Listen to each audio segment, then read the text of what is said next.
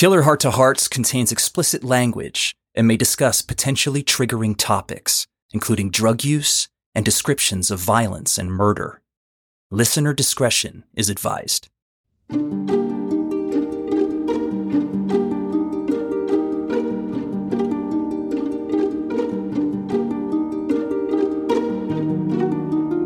Welcome to Killer Heart to Hearts, where we bring you true crime cases in story form. I'm Elise Budell. And I am William Cannon. Welcome back, you guys.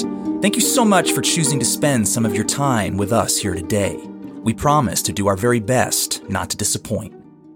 And this week's episode is called The Lost Boys, and is actually part 1 of our 2-part season 4 finale. We're going to be taking a good long look at a shocking spree killing that shattered the lives of 6 families in Bucks County, Pennsylvania, leading into the 4th of July holiday weekend, 2017.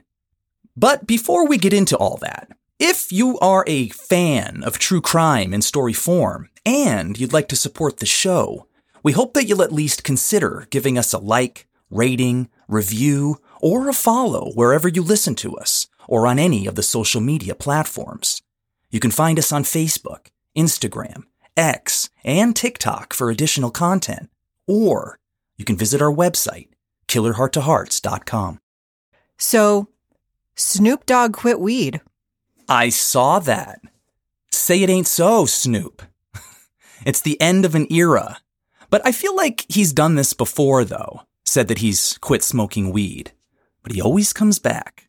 Yeah, maybe Martha Stewart had a nice sit down with him and got him to give it up once and for all. You know, she's very convincing. Now, I don't know about that. I've seen interviews with the two of them where I would have sworn that they were both high.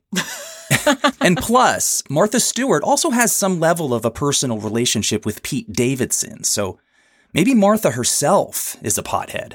Could be. Maybe her next venture will be a marijuana line sold in Target.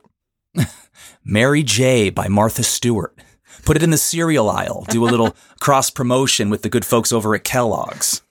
Now, I don't think we're quite there yet, but there have been great strides in recent years towards the decriminalization, if not the outright legalization, of recreational cannabis use. And whether you call it pot, weed, grass, or the devil's lettuce, the cannabis plant, native to Central and South Asia, has been used by humans for centuries, both recreationally and as a traditional medicine. So why the bad reputation? Why has it so long been considered here in the U.S. to be an illicit substance, to be given the same negative stigma as cocaine and heroin? Many people believe that the real reason behind the prohibition of cannabis in America has had less to do with the psychoactive effects of smoking the plant and more to do with its other industrial uses. Hemp is a subclass of the cannabis plant that is among the fastest growing plants in the world and can be employed to produce a slew of useful products such as paper, rope, textiles, and clothing. The problem is that the allowance of the growth of the hemp plant for these manufacturing purposes would have encroached upon the production of similar products produced for ages by U.S. farmers and manufacturers using more traditional materials, like cotton, a huge industry here. So the U.S. has maintained a complete ban on even growing hemp, which doesn't have any psychoactive traits at all, and enforced a zero-policy approach up until 2018. Others still believe cannabis to be a gateway drug, not necessarily dangerous in and of itself, as there has never been a documented cannabis overdose death, ever. But the fear is that cannabis use will lead to the use of other, heavier drugs, as regular cannabis users inevitably, eventually, seek out a stronger high. Therefore, many people believe that cannabis deserves to be treated just the same as those other, heavier drugs. It's a slippery slope, they say. But even that line of thinking has relaxed in recent years. as the U.S. federal government has walked back some of this rhetoric and has largely left it up to individual states to decide cannabis's legality. States who, with increasing regularity, are deciding that cannabis ain't so bad after all. And it's not just here in America either. Legal weed has gone global. Even Thailand, long considered a hard pass for any kind of drug activity, and where Elise and I will be visiting in just a few short months, has legalized the recreational use of cannabis. We'll let you know how it goes. But all of this is not to say that the cannabis industry doesn't have its very real dangers, especially dealing in cannabis, and in a state where it's not yet legal. States like Pennsylvania in 2017, where several young men lost their lives to cannabis over the course of 3 short days. Not by overdose, of course, but by murder.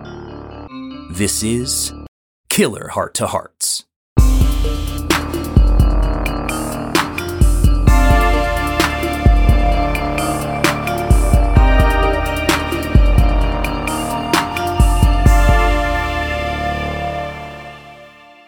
When Dean Finocchiaro was 7 years old, his father bought him a dirt bike for Christmas, and from that point on, that was all he ever wanted to do. To be fair, there wasn't a whole hell of a lot else to do where Dean grew up. Langhorne Township, Bucks County, Pennsylvania, about 25 miles outside of Philadelphia.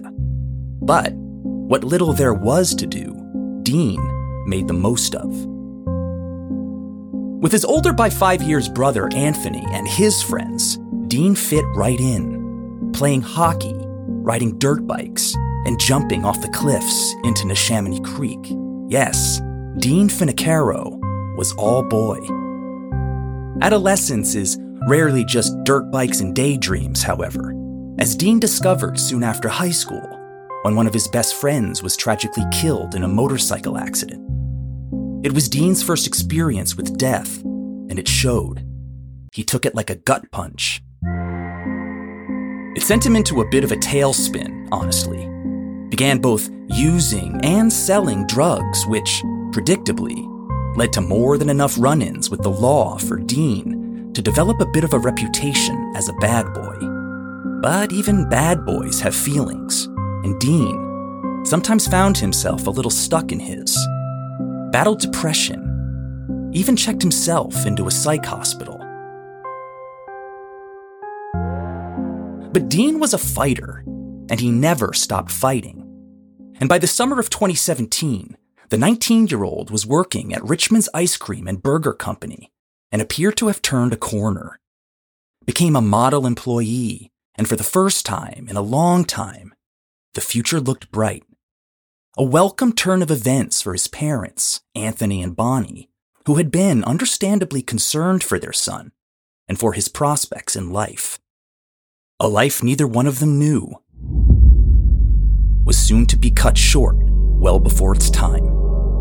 How could they have known? How could they have possibly known as they watched Dean get into that car at 6:30 on the evening of July 7th, 2017, that he would never come home again? He had been doing so well. As the hours went by with still no Dean, his parents called his cell phone, straight to voicemail. Growing concerned, they began calling Dean's friends, but no one had any idea where Dean was. Worried now, they next called police and filed a missing persons report. Nearly every single friend Dean had began showing up at the house and voluntarily providing statements to police. But what they didn't know yet was Dean Finocchiaro wasn't the first young man to go missing in rural Bucks County that week. And he wouldn't be the last either. He would, however, eventually be the first to be found. 19-year-old Jimmy Taro Patrick grew up living with his grandparents, Sharon and Rich Patrick, in Newtown, Pennsylvania, just 4 miles south of Langhorne, where Dean Finocchiaro lived. Even so, the two boys didn't know each other. Although she maintained some level of involvement in his life, Jimmy's mother struggled with schizophrenia and drug abuse from the time Jimmy was born, and his father was nowhere to be found. So living with his grandparents was the best scenario imaginable. Don't feel bad for him for that. They doted on Jimmy, as grandparents do, while at the same time providing him with a stable home where Jimmy flourished. He was a model student at Holy Ghost Preparatory School, where he was active in community service, in addition to winning several awards for his academic achievements and playing on the school's baseball team. He was smart, kind, handsome, and ambitious. The kind of kid who got the girl and won over her parents. After graduating high school in 2016, Jimmy was awarded a full scholarship to Loyola College in Maryland, where he studied business and made the dean's list. He was thriving and had goals and dreams of marriage, family, and community. He wanted to give back and be a positive influence on those less fortunate than he was. He went on missions to West Virginia and the Dominican Republic and wanted to be a catalyst for the kind of change he hoped to one day see in the world. He was just a good dude. Wow. I mean, talk about defying the odds and refusing to be a statistic. I mean, this kid sounds amazing. Yeah, this family dynamic was interesting to me. And kudos to the Patrick family, by the way, for recognizing that changes needed to be made and stepping in for the benefit of Jimmy. And a huge part of that had to have been maintaining some sort of relationship with his mother. You know, not turning their backs on her, while at the same time looking out for what was best for Jimmy. That clearly set an amazing example of how a person should be, as Jimmy grew up to be one of the best of us. Absolutely. And not much of a partier, Jimmy would come home to Newtown during the summer break from Loyola, working at local restaurants and never missing curfew. His grandparents never had to worry about him in that regard. Which is why, when he didn't come home on July 5th, 2017,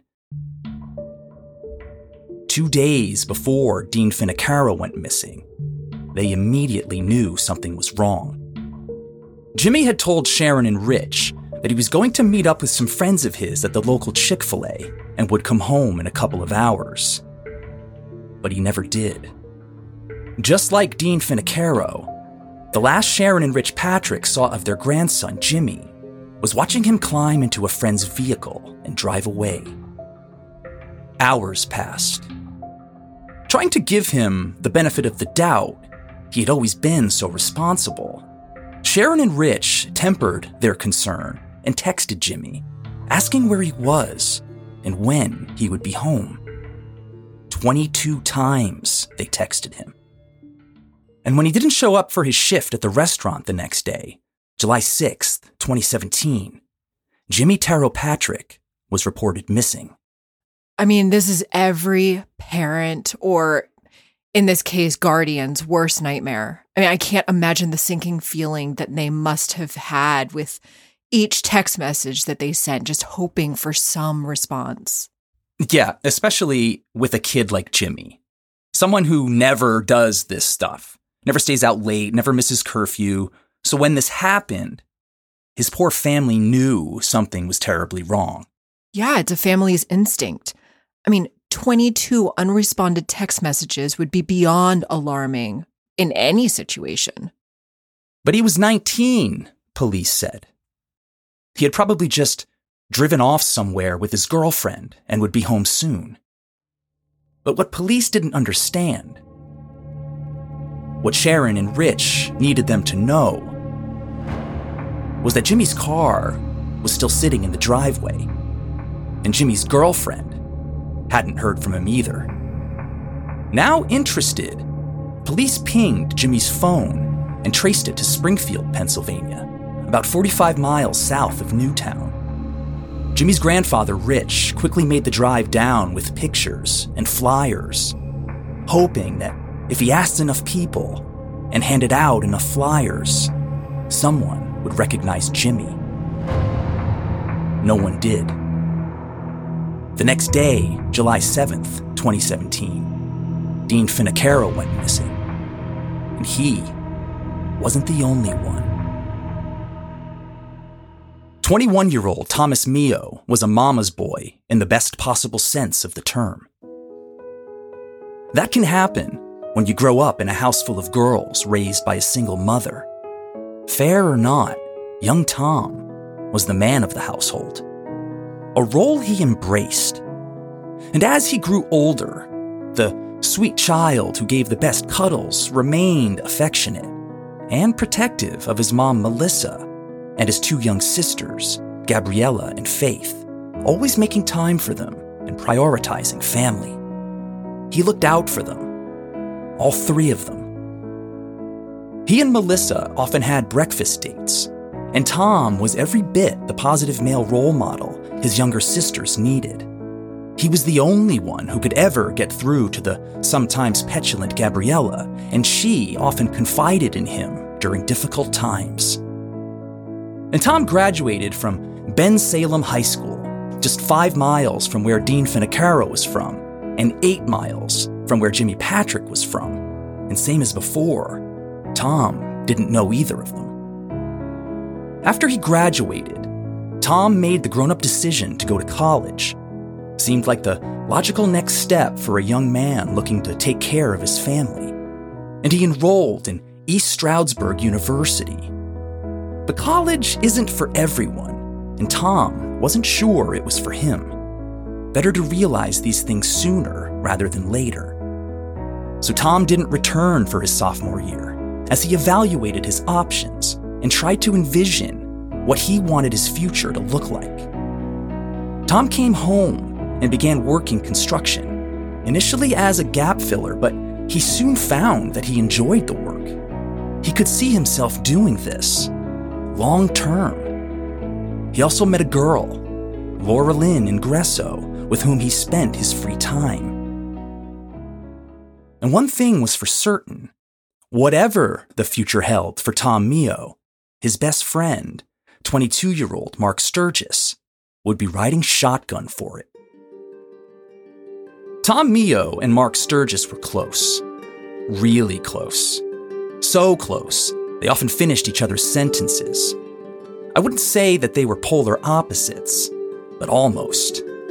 Mark Sturgis was a shy, gentle giant, while Tom Mio was a ever-curious extrovert, but they were perfect foils. Their personalities balanced each other out. Although they were already close friends from Ben Salem High School, the bromance really blossomed after Tom took a job working for a construction company owned by Mark's dad, and they became inseparable. Mark was a big kid, always had been, but looks can be deceiving, and underneath the mountain of a man that was Mark Sturgis hid a soft underbelly. He was a peacemaker, and often sacrificed of himself in order to make other people happy. The kind of guy you want as your friend.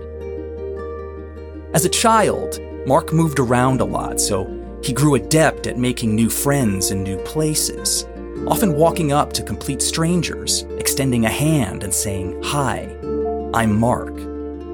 There was an innocence about him. And as he grew into a man, his interests grew along with him. He loved playing guitar, paintball, and Jack Black, as well as philosophy. And he and Tom Mio often got into deep discussions about life, asking each other philosophically unanswerable questions. Mark spent the year after high school in Florida, living with his grandparents and playing guitar in a local band. And when he returned, there was a reinvigorated interest in his father's construction company and the projects they were working on. Mark dove headfirst into the work, sometimes working 7 days a week. He wanted to be successful, to make money. Not for himself, of course. Mark Sturgis was probably the least materialistic 22-year-old that you'll ever meet. I mean, he wore the same basketball shorts and mismatched sandals practically every day. No, Mark told his father that he wanted to succeed so that he could help his mother and stepfather, who were struggling a bit at the time, fix up their home in Maryland, always in service of others. You are killing me with these character descriptions. I mean, these boys are young, intelligent, kind, compassionate, hardworking, and I'm just deeply disturbed because I know where the story is going. Otherwise, you wouldn't be telling it. And I'm just waiting for the other shoe to drop. Yep, all great kids with bright futures. They weren't without their flaws, but who is? You know? And not one of them certainly deserved any bit of what happened to them. On July 7th, 2017, the same day that Dean Finocchiaro went missing from Langhorne, Pennsylvania, Mark Sturgis told his father that he was going to meet up with Tom Mio. It was about 6 p.m. He would never come home. After a long day on the construction site, working with Mark and Mark's dad, Tom Mio had returned home briefly and shared a bowl of ice cream with his little sister, Gabriella. And then, Tom told his mom that he was off to go meet back up with Mark, and they never saw him again. Alive, anyway. The next day, July 8th, Tom's girlfriend, Laurelyn, called Tom's mother, Melissa, asking when Tom would be arriving at her place in Philly. Melissa was confused. She had assumed that Tom was already there. He certainly wasn't at home. Melissa's obvious next move was to call Mark's parents. Maybe Tom was there. But Mark's parents were just as confused and worried. They had hoped that Mark was at Tom's place. And when neither Mark nor Tom showed up for work later that day, both boys were reported missing too. That's 4 boys in 3 days. Where the fuck were they all disappearing to?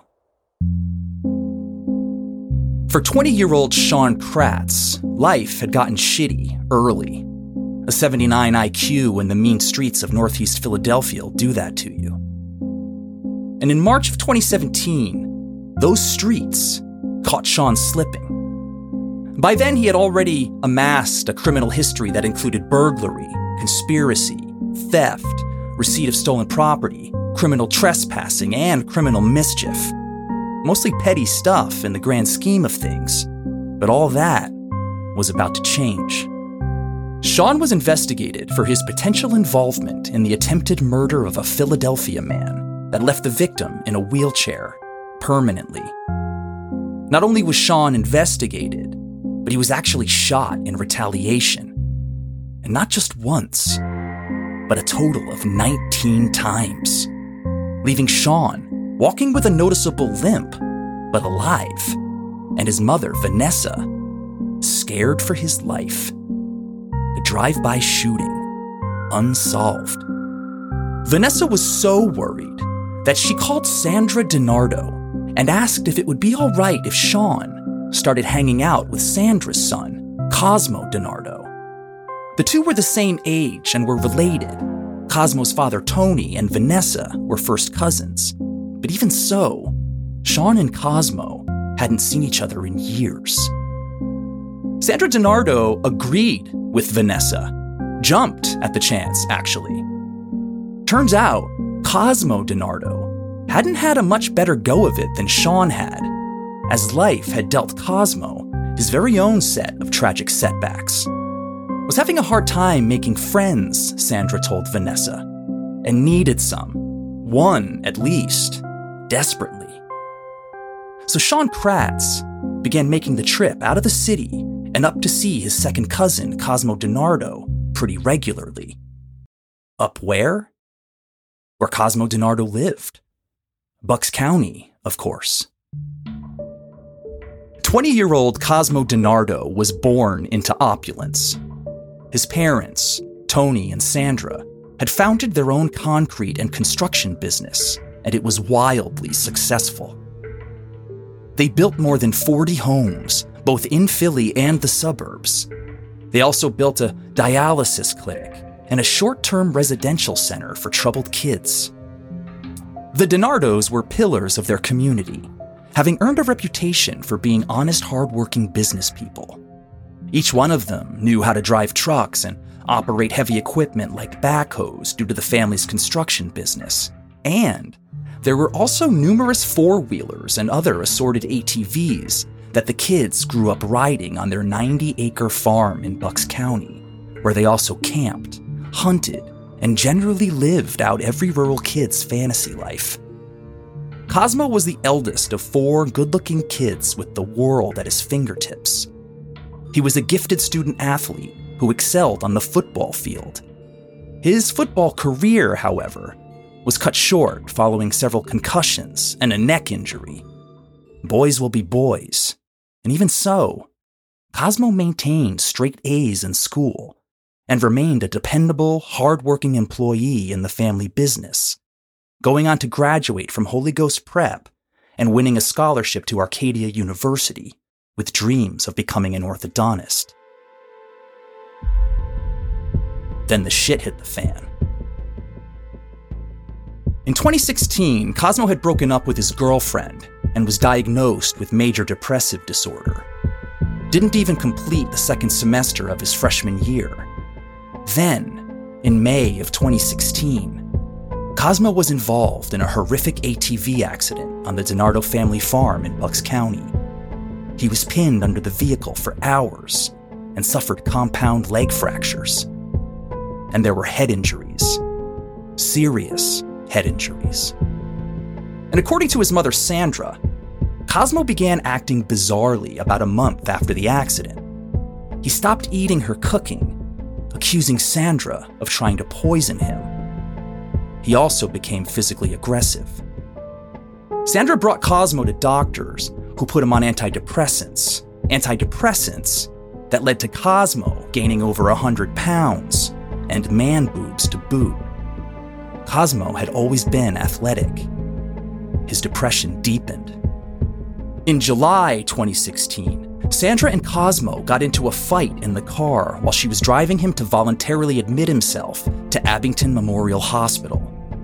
Cosmo bit Sandra's arm severely and gave her a black eye before he limped out of the car on crutches and into traffic and tried to jump into the car of a terrified woman passing by, Cosmo proclaiming he was escaping a kidnapping.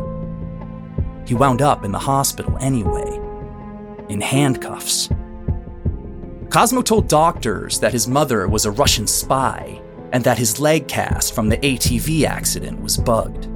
And the doctors told Sandra that Cosmo was a paranoid schizophrenic. This was to be the first of 3 times that Cosmo DiNardo would be involuntarily committed for mental illness in a 5-month period.